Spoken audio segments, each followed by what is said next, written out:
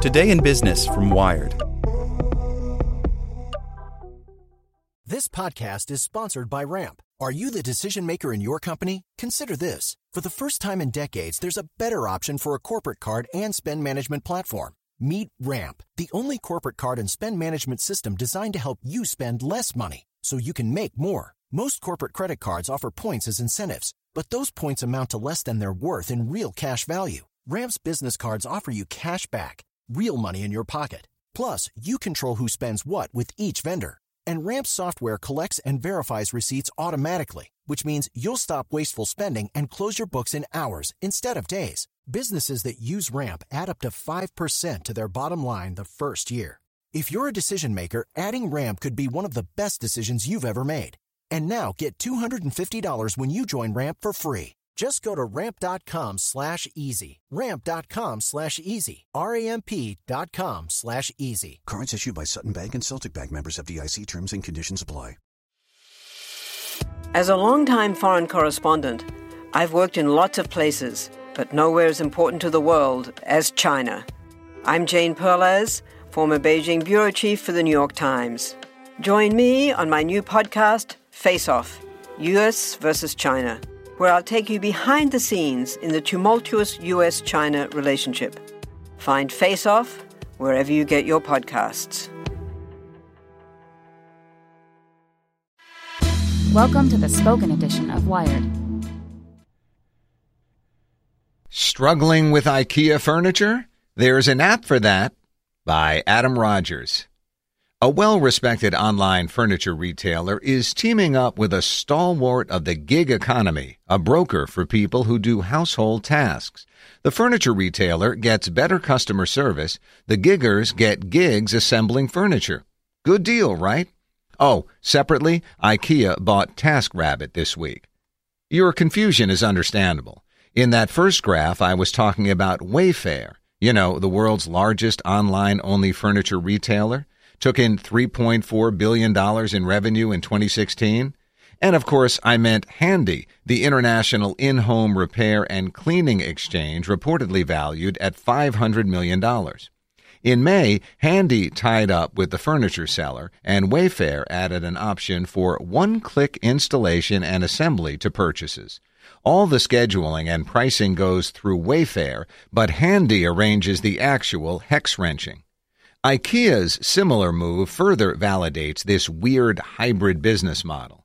The biggest furniture retailer in the world, no qualifiers, with a huge footprint in the real world and a huge footprint in the virtual world, just bought an icon of the sharing economy. TaskRabbit isn't huge value-wise, but it's a brand everyone knows. Amazon uses the company for similar services. McDonald's touts a connection to Uber Eats, and Best Buy has long deployed its in-house Geek Squad brand to sell, install, and repair everything in your house that's shiny, metal, or goes click or beep. What even is this? Bricks and mortar plus online retail plus outsourced customer service plus sharing economy. Let's go with Gig Plus for short. It works at varying levels of seamlessness. Amazon's "Do you want to buy help?" prompt can feel a little clunky. Wayfair's is relatively smooth, thanks to Handy's efforts over the last 5 years. IKEA won't spin up until October. The details of how it'll work in practice are still being developed, says an IKEA spokesperson, adding that the deal marks the first step for IKEA Group into the world of platform-supported services. Gig Plus has advantages for both sides of the partnership. Retailers get to charge more for an added service and get access to a previously untapped market, people who want to buy big-ticket items but don't want the hassle of assembly. According to Handy, retailers also see fewer returns since people are less likely to send something back once it's built and installed. Using gig workers helps a corporate bottom line, too. As Uber learned, the workers' contract status means they serve customers and represent the brand without getting benefits or overtime. TaskRabbit's giggers set their own rates for these jobs. That might be why Ikea is keeping TaskRabbit as a separate entity and not monkeying with its other tasks, including, for now, TaskRabbit's relationship with competitor Amazon.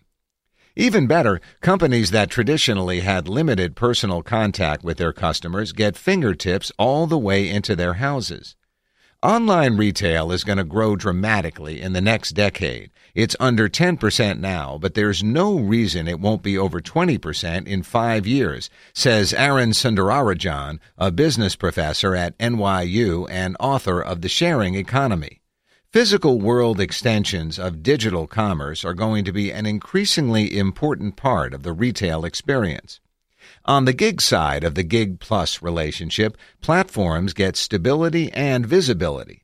People who might otherwise not try Handy or TaskRabbit are exposed to them via more trusted brands. A Handy representative says it's still too early to know how many of the company's Wayfair-pointed customers convert to using other Handy services. TaskRabbit didn't return my request for an interview. Also, there's the money. Amazon's retail profits are so meager that it might reap bigger margins on services, even after paying a partner such as Handy. Meanwhile, the gig platforms can tie up with someone upstream on home assembly. There is a natural synergy between retail and the services needed by retail, says Sundararajan. And once Amazon's in, other retailers see the change in landscape. But building in-home services isn't easy. The fact that Amazon is doing this is one of the things that's created the urgency for other retailers, says Hoisin Hanrahan, Handy's CEO and co-founder. But there's a time component here. We've invested $100 million over the last 5 years building out a platform. Still, Gig Plus feels a little weird, or at least temporary.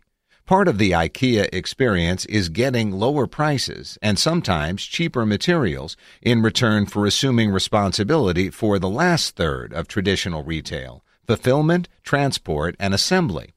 IKEA connecting with TaskRabbit feels a little like the company looked deep within itself and thought, you know what we don't have? Who expects anything more from a visit to IKEA than meatballs and an existential relationship crisis? Amazon, which likewise did not return a request for comment, knows its own data. The company must see that it loses customers owing to assembly or other logistical obstacles.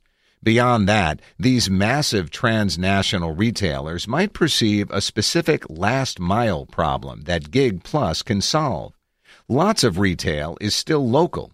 They're delivering services, but the last-mile delivery companies, even more than the TaskRabbits, are in many ways indexing the local neighborhoods the same way Google indexed the web 20 years ago, Sundararajan says. Eventually, that'll pass, and Amazon, let's say, will get big enough and Gig Plus will get expensive enough that it'll make sense for the company to own and operate its own home service arm instead of contracting out. Maybe it can deploy out of a Whole Foods? As more commerce happens through a digital interface, whoever can put an actual trusted human into someone's living room will have the advantage. Let's call that Gig Double Plus.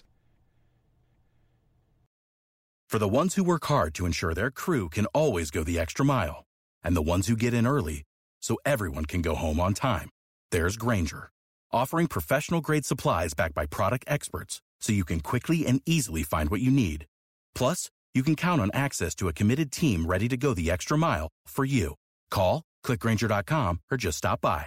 Grainger, for the ones who get it done.